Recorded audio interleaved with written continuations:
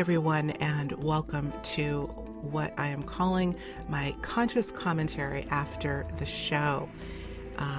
Today we're going to be talking about the interview that I had the pleasure of conducting with Dr. Eric Pearl while I was on location in Los Angeles at the Conscious Life Expo.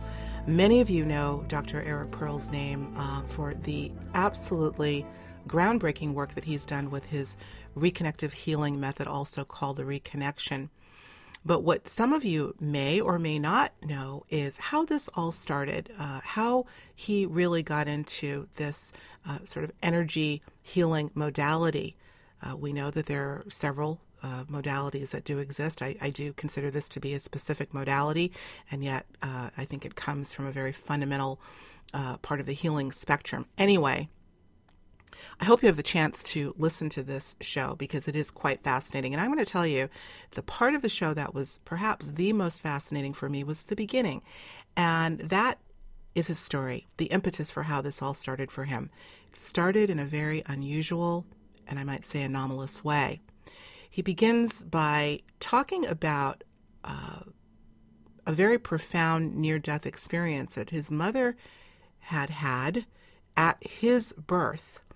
And all of the things that go, the things that we consider to be somewhat typical in a very atypical experience, I suppose, that go with the near-death experience, all of those recounted by his mother, which I get the feeling he had to prod her to deliver to him, because this wasn't talked about back then. Near-death experiences, I don't know that the term had even been coined at the time, but he wanted to understand, really wanted to get an idea about perhaps what had led him to this work. And he said, I really don't know what the beginnings of my work, where it started, but I suppose I could go all the way back to my birth. And that's when he began sharing with me the near-death experience of his mother at his birth. Imagine that. Here's something that I didn't have a chance to ask him, and I hope you'll listen to the show in its entirety rather than me reiterate the features of the near-death experience that his mother had. Very, very intriguing. But one of the things I wonder, there's so many things that we experience and yet don't have conscious recollection of. And I couldn't help but wonder that during this most otherworldly near-death experience of his mother, of course, here's little Eric in his mom's belly. What was he going through? Was there some sort of a parallel connection there? If I have an opportunity, and I'm hoping that we'll stay in touch, I would like to ask him that.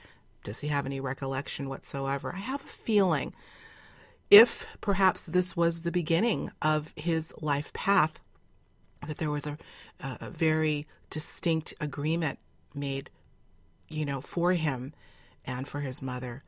So something to think about, really intriguing. But the unusual experiences did not stop there. Many years later, as you will hear or have heard, he began having a series of what we would call inexplicable events, anomalous events happen to him, seemingly very arbitrary. Often this is how it happens, where he was in his home. He had been in practice for probably 12 years at this point, and inexplicably, poltergeist effects began happening in his home. Obviously, he did not know what to make of them. He continued to go about his business after, investigating to see if there was actually an intruder in his home. There were lights coming on and a sense that other people were in his home. These are things that we hear of often when we feel we're being visited, I suppose. But here's where it gets really interesting, and that's when the following Monday, after these things started happening, he went into his office, continued to work on his patients, and the patients started to exhibit some of the same, or I should say, talk about some of the same things that he was experiencing, a feeling that there were other people in the patient's room, hearing voices, smelling flowers, all sorts of things. But it gets even more interesting. It wasn't that they were just witnessing so-called poltergeist effects, but they somehow, as Eric was working on them, still doing his chiropractic work, he hadn't started reconnective healing as yet, they too felt the sense that they could heal. They too started they would leave the office, his office, and go home, and other very strange and unusual things were happening, including they're having the ability, these are his patients, having the ability to heal their own family members. And thus the beginning of the reconnection took place. I begin this interview saying to Eric, or asking Eric, do you ever cease to be amazed? You know, those of us that are in this work, we see, I suppose, what you could call miraculous acts all the time. We claim to understand how it all works, how the pieces all fit together. But we really don't know. All we know is that we are somehow inextricably linked to some very omnipotent field, inextricably linked, connected to a field. And there are many pathways and entry points to get to this field, to be able to harness some of its own powers, of which are our own powers.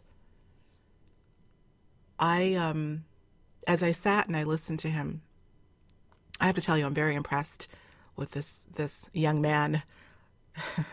He is extraordinarily, as I said in the interview, thoughtful. This is not a person who, when asked a question, just spits out an answer or repeats an answer that perhaps he gave in another interview. I think he really does connect with that field of information. And when asked a question, he really thinks about, ponders, and contemplates what that answer might be. And I said to him, I really do think that's why you've done so well with what you're doing. You know, speaking of what he's doing with the reconnective healing method, he did a little exercise, I guess you could call it, on me to demonstrate how this, at least fundamentally, the energy is working and moving when in close proximity to another hand. What he did was he had me stretch out my hand, hold out my hand, and hold the fingers wide open. And then he took his hand behind my hand and just started making a pulling motion. And I could absolutely see my fingers moving. It wasn't what I would call a very strong pull. It was subtle. You know, I've worked on some of these things myself, just kind of experimented with trying to feel energy in my hand, and I have in fact been able to do that. But it's always gratifying and reaffirming when you see someone else do it. It's imagine what we are capable of in terms of healing others and healing ourselves. Think about all the billions and billions of dollars that we spend annually to go to the doctor. And look, I'm not putting down modern medicine at all. It's got its benefits and its advantages. But we are capable, I think, of so much more on our own. Call it complementary medicine, things that we can do to augment our own healing. And he's certainly demonstrated that. What else? We talked about so many things. But I could have stayed on the paranormal subject for the whole hour, because I think it really, really does lend a little bit of a hint as to what's going on here. You know, you hear about people all the time. The person that comes to mind is Neale Donald Walsch. Many of you know his name for his famous Conversations with God trilogy. And he too talks about certainly not the exact same scenario, and he didn't necessarily discover a healing modality from his experience, but the fact that he had a very spontaneous spiritual breakthrough, uninvited, or at least not consciously invited, and all of a sudden your world is changed. Same with Eric. I have to tell you, I myself have had something that I have not talked at great length about, an amazing, life-changing experience that happened to me back in 2005, unbeknownst to me, again, not prompted by me that I can think of in any way, that literally changed my world. I was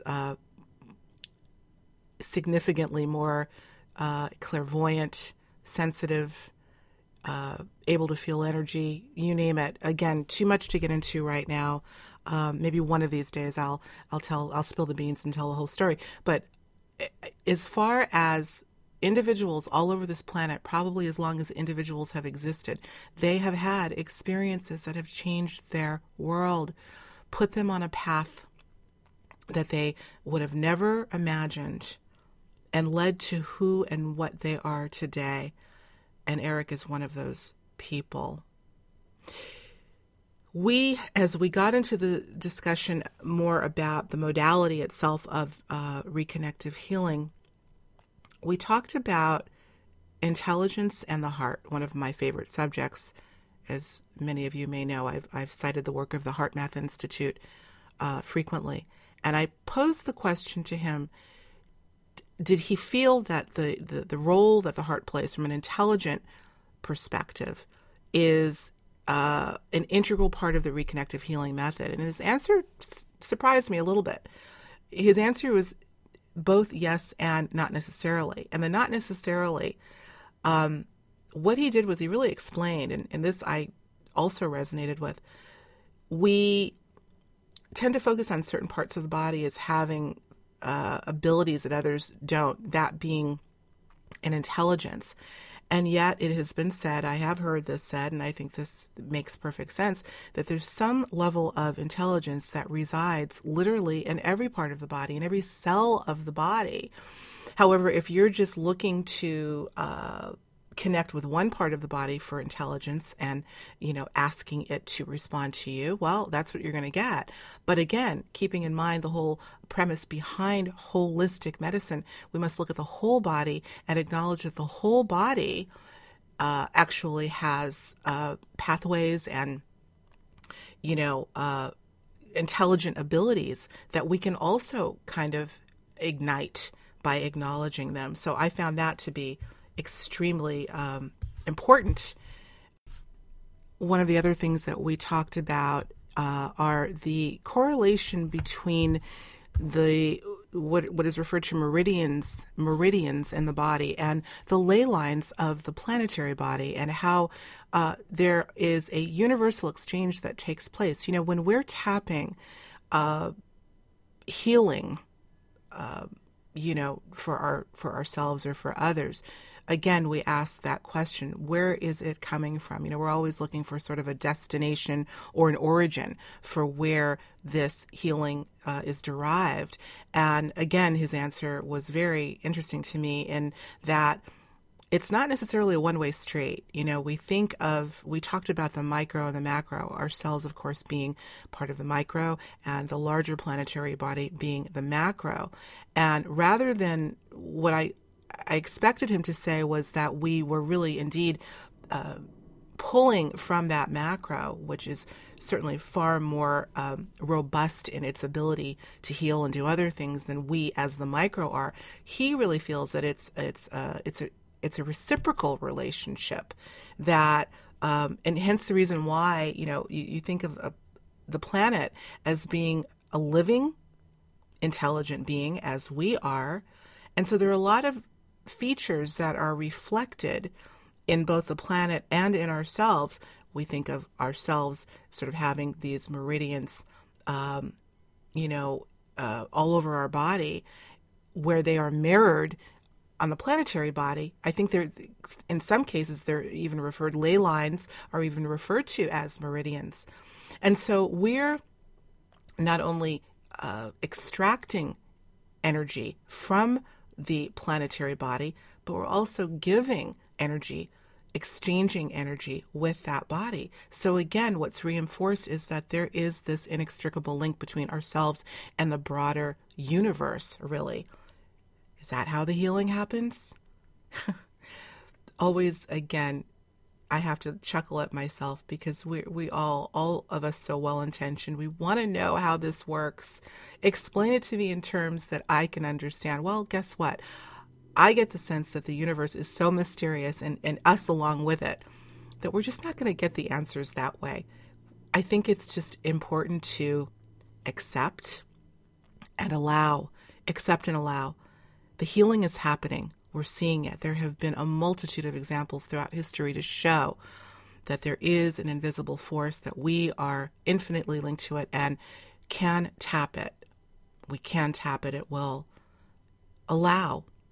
Another thing that he spoke of that I thought was so completely profound is his comments on how healing requires the ability to replace the concept of trying with that of allowing.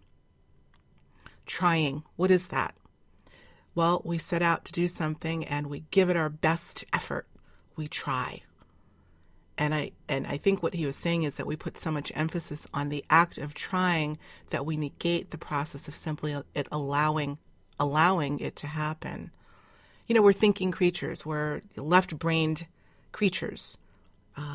And as my friend Penny Pierce has often said, left brain lives in the past and the future, always trying to achieve, versus the right brain, which is more of a neutral being that is always willing to allow subtle and yet profound. We talked about so many things, really just in less than an hour. I think we had about 45 minutes. So I hope that you will tune in, if you haven't already, to this great interview that I had with Dr. Eric Pearl, who's, by the way, all over the globe, literally. I think as we speak, he's in Italy. I know that he and his team just returned from doing some training in Tokyo, as well as various parts of Europe. He's on the go for sure. I really applaud him for all that he's doing. Everyone needs to know about this. Oh, there's one other thing that I'd like to bring up that we talked a little bit about off air. I didn't know how he would respond to this, but his answer kind of surprised me. I asked him about the process of what we'll call energy healing, the reconnective healing method, and if it involved what we would call improvisation in some way. That is sort of just not going by a syllabus of how to do something, but really just kind of working improvisationally with moving energy around. And if that played a role or was a key to it being effective. And the reason why I brought that up is I had the pleasure of interviewing John Rappaport several months ago, in which we talked about that very thing, that there is something quite magical in the lack of a particular modality and just winging it, just playing with certain processes. And you know what he said? You know what Dr. Pearl said? He said, you know what? I do think that's a part of it. Again, what we're doing, we're not so much trying. I've got to try to follow this, steps 1 through 10, but rather allowing. And call it improvisation if you want, call it allowing if you want. But I think it's really a process of just letting go that allows for whatever needs to take place to take place. So that's something to chew on. Well, I think I'll close out for now. I thank you, as always, so much. I'm so appreciative for all of you tuning into the main show, Conscious Inquiry, and, of course, for listening to my rambling after the show, Conscious Commentary. Hey, listen, we've got a great show coming up. March 25th, we will be talking with Dr. Elliot Maynard. Dr. Maynard wrote the book, Brave New Mind. This is his latest book, Brave New Mind, as opposed to Brave New World. But his book is fascinating. It cites 25 master keys to build a new future science, a science for ourselves. And I was quite impressed with some of his ideas. So I would love for you to tune in to that show that's coming up again Wednesday, March 25th. Again, thank you so much for tuning in. I appreciate you, as always. Make it a great day.